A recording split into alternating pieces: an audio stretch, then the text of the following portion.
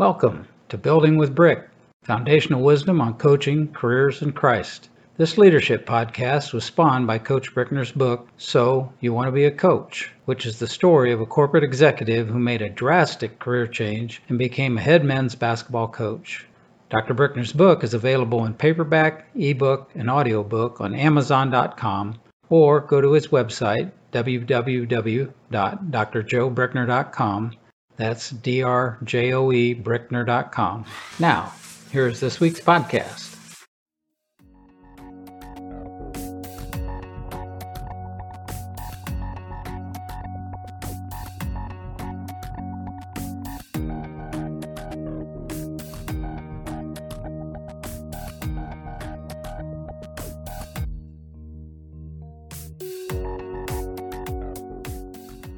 Welcome back, everybody. My guest, Richard Conzum, former Senior Associate Athletic Director at KU, spent many years there, wore many hats. Then he became Athletic Directors at Benedictine College and Rockhurst University. Now he's the golf coach at Rockhurst, finishing up his career.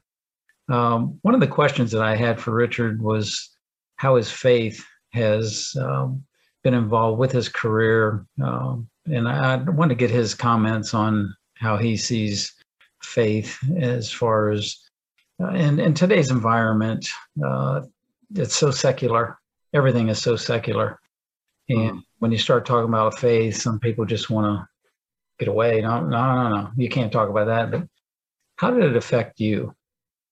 Well, I think it's the solid base on which you build everything and you make all your decision making in life and in your profession. And if you just follow those core thoughts and principles of treating others how you want to be treated, about servant leadership, of all that, and if you believe in all that and you're here to do service for others and you approach your life that way and you approach your job and your profession, then that comes through. And you know, the best example is when you said, well, when you were the AD, I didn't have to worry about those things. Somebody else was taking care of it.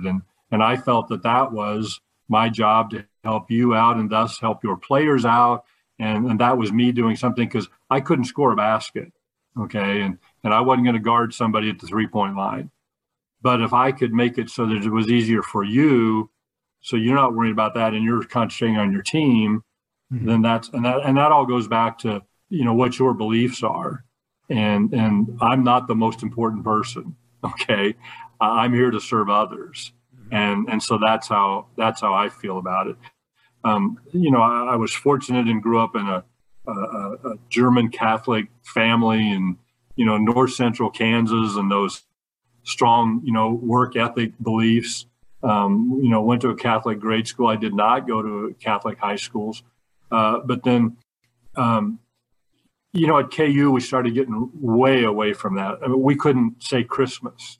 You know, we couldn't have Christmas trees on the campus in our offices and all that. And that was and that was towards the end of my career. And that was, well, I was kind of struggling with that. And then got back to Benedictine, and that was terrific. I mean, we were in particularly the environment that you know, President Minnis, you know, set up and embraces. And then I really fall in line with the monks and that ora et labora, you know, prayer and work. Yeah. And it's a simple, very simple concept, you know, and you know, they're trying to, the motto at Benedictine, educate people in a community of faith and scholarship, you know, so I buy into that completely. Yeah. And so I'd say that's where it formed it. I don't wear it on my sleeve. I don't, I try to lead by example on it, right? But I'm not one that verbalizes it because, right or wrong, you know, that's how it is. I want everybody to, you know, be a good person, lead your life the way you want it, but I'm not going to tell you how to do it. I'm going to show you how I'm going to do it. Okay. And hopefully that's good enough.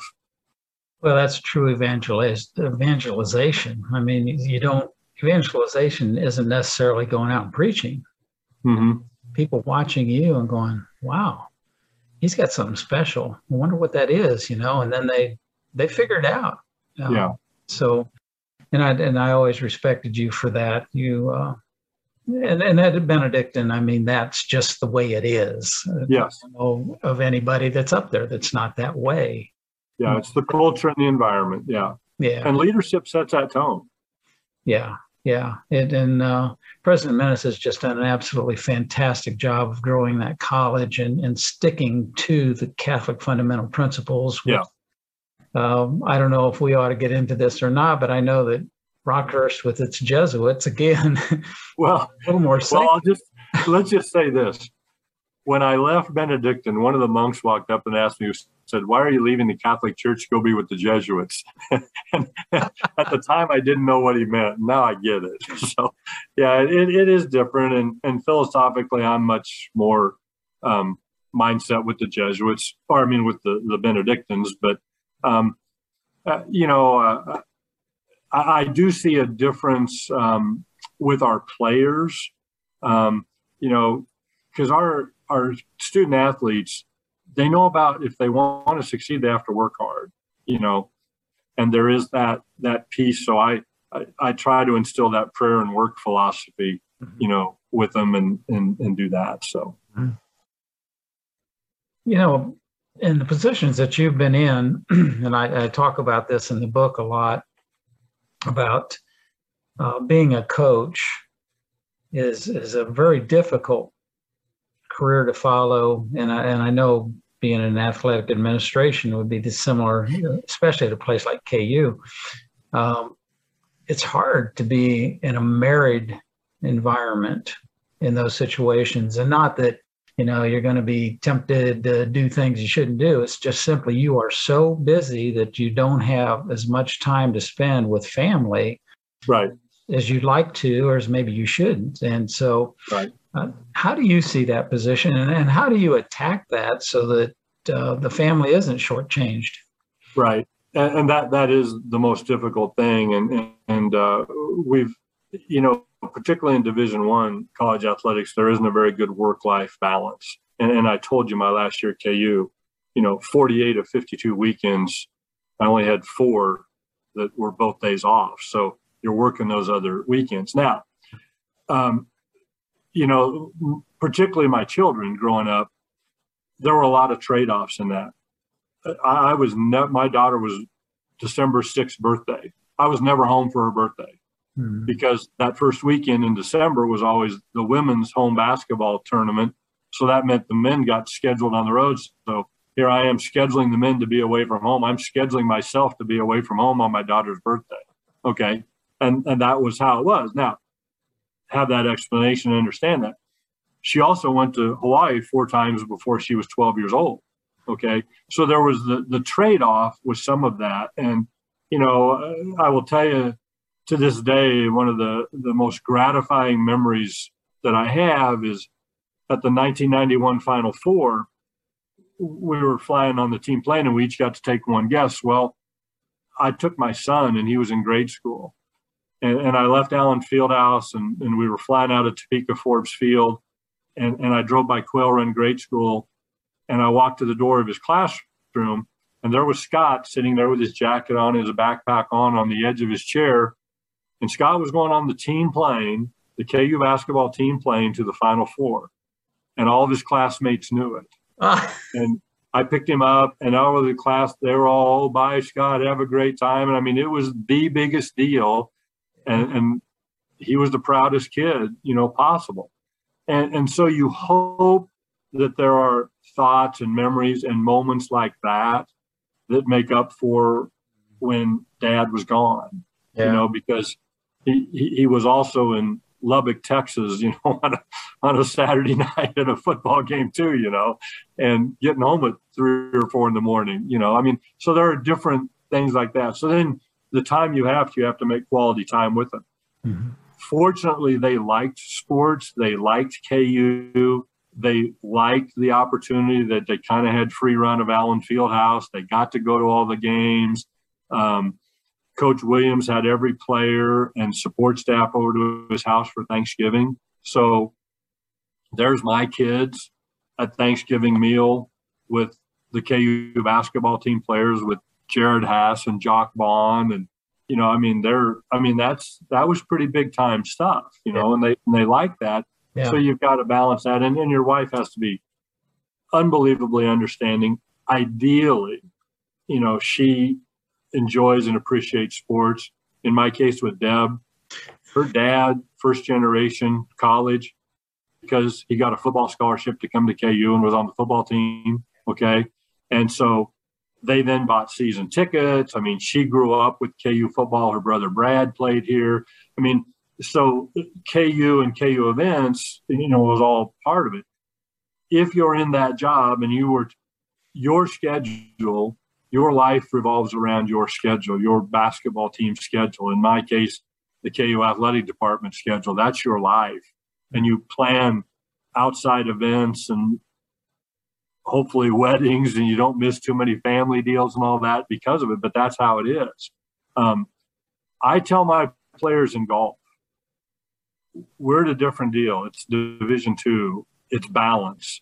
We're going to balance your academics and your athletics, golf, and your social service. And when you've got that family wedding, that's a big deal for you to go to, and we've got a golf tournament, you're going to the family wedding, because 30 years from now, you're going to remember that. Mm-hmm. You're not going to remember being in Springfield, Illinois at, Prairie Fire Golf Course, mm-hmm. Doing that. Now, my player who did that, he went to San Diego for the wedding. He played Torrey Pines, and he got back. And I said, "Oh, wait a minute! You didn't tell me you were getting to play Torrey Pines." We might have had a little different discussion, but I want them to have the balance. I did not have that opportunity because of, if KU basketball is playing, in the preseason NIT, and it's Thanksgiving weekend, I'm in New York City, and I'm not going to be at the family dinner. Now, we're going to make up for it on the weekend before, the weekend after, or something like that. But that's the piece of it that you've got to understand. And that's the balance that you try to do. And it doesn't work for everybody. Okay. It does not work for everybody. Yeah. So you've just got to hopefully find the right spouse, and then have enough great experiences with your kids that they understand the trade-off that they get for the job you have. No, that's great. Share with us, if you would, some advice that you'd give to some career advice you'd give mm-hmm. to someone who wants to be a coach, or someone who maybe doesn't want to be a coach, but has business type skills and wants to be an administrator in athletics. Right. Well, like you, I've taught, and I also teach a class in human resources and personnel management, which I call the hiring and firing of coaches. So I guess the advice I look and I talk about in the search process, I want to apply to you and say, okay, well, how do I fit into that and all that? And so the first thing that I look for is I want to hire a quality person, because if I hire a good person, I've solved 90% of my problems. Mm. Okay. I want to hire somebody that's got great integrity, got great character, and then has a passion for what they're doing. I don't feel like I've ever gone to work. Okay. I get to do this. Yeah. I don't have to do this. Yeah. Okay. And there's a good approach and analogy about that. So it's been a passionate thing for me. I want somebody that is going to represent the institution, and that's all inclusive, very, very well. So you're the basketball coach at Benedictine. You're representing yourself, your family, your team, your school. Okay. You're an alum of that school. Okay. So you want that. I mean, that's even more important to you. Okay. So I'm going to look for somebody that I know will be a really good representative of that school. Mm-hmm. Okay. What I'm, trying to do.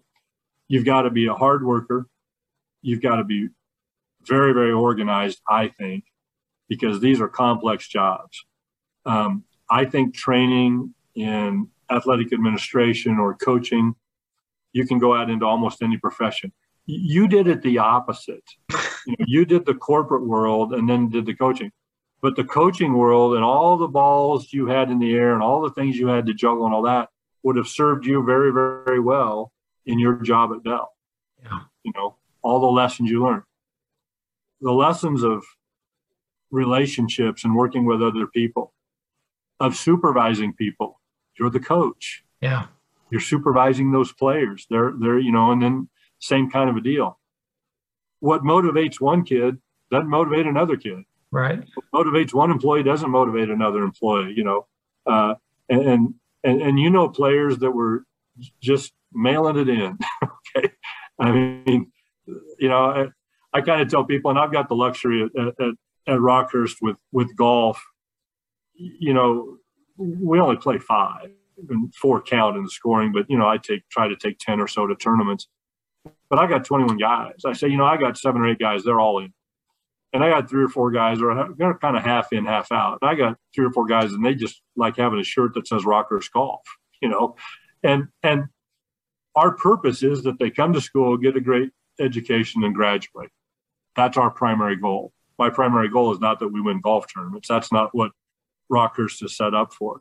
Mm-hmm. So I'm okay with any of that, but you also then have to understand if you're in a supervisory role in a corporate situation, you got the same guys I got. I got guys you got employees who are all in, you got employees who they're kind of half in, half out. They're punching a time clock, and you got to deal with that, and figure that out and do all that. So I think those are the kind of things that I'm looking for in representing, being organized, being a hard worker, all those kind of qualities and characteristics. Okay. It was interesting being in business first and then coaching, and it lended itself so well to me to be able to handle so many different hats because I had done that in business.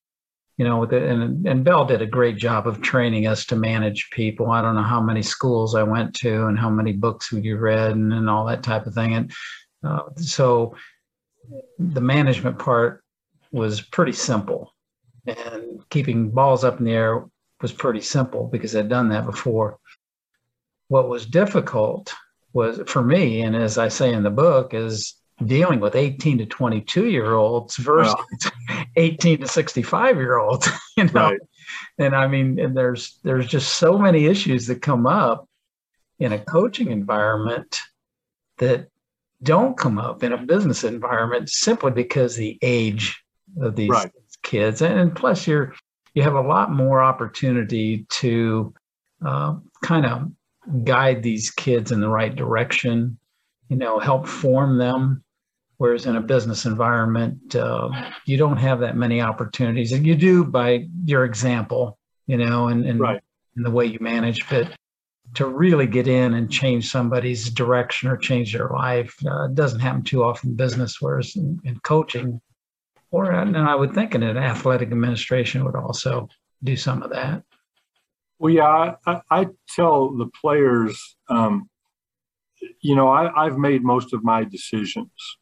I have decided, how I'm going to live my life, what I'm doing on Friday and Saturday night. It's a routine. It's all that. You guys make 100 decisions every single day at 18 to 22, and they're consequential decisions. Mm. And you better have a pretty good basis of a checklist of going through. And I say, so when you're making that decision on Saturday night on whether to go out or not, and whether to go out driving and drinking, and, with the girlfriend or whatever, go through that checklist. I'm representing myself, my parents, my family, my golf teammates, my coach, my school, because all those things come back on that decision-making process, And if you'll look at it that way, hopefully when you're doing that checklist, that wouldn't reflect very good on mom or dad or my school, or if this happens, because as coaches, we've gotten the call. Hey, coach, I just got a DUI. Okay. And now how do we deal with that? Right. And and the life lesson. Did anybody get hurt? Well, no. Okay, first thing, that's great. Okay, now let's deal with the rest of it. But go through that process, and hopefully you won't put yourself in those situations.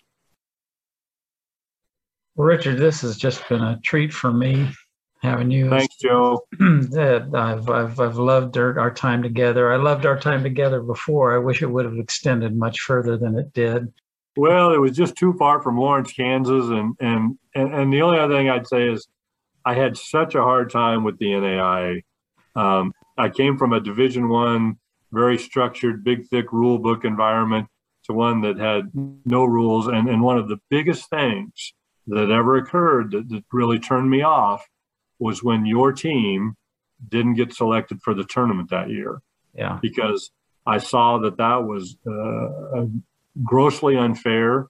As I recall, they selected a team from Florida because that team had a famous coach coaching it, Raleigh Massimino, and they had a much worse record, didn't do well. And we had done, I think, second in the conference and, had the 20 wins and were ranked, and it was just an automatic we were going to get in the tournament, and then we didn't. And I thought, oh boy, this is not a very good structure here, and I didn't like that. Yeah. And that was one of the biggest things. And then, but I will tell you the commute up 59 Highway up through Oskaloosa and Nortonville from Lawrence, because I didn't move to, and Deb was still at the phone company, and we weren't going to move to Atchison, and that just didn't work out. So I was trying to do it long distance, and basketball game would end at 10 at night, and I'd drive home to Lawrence. I mean, you were driving home too. Yeah. But you'd see 4 cars and 5 deers on the way home, and there was that 20-mile run of no cell phone coverage, through Nortonville, and it was kind of like, yeah, this might not be the best thing I'm doing, So anyway. Well, it was great having you, and good. Well, thanks, Joe. So glad that you've agreed to come on our podcast, and I think our folks are going to think this is just terrific. The Building with Brick podcast has a subtitle. It's Foundational Wisdom on Coaching Careers in Christ. And I think you fulfilled that just wonderfully today. So, Richard, thank you so much. I look forward to continuing a great relationship with you, and tell Deb I said hello, give her my love, and we'll see you soon. Thanks, Joe.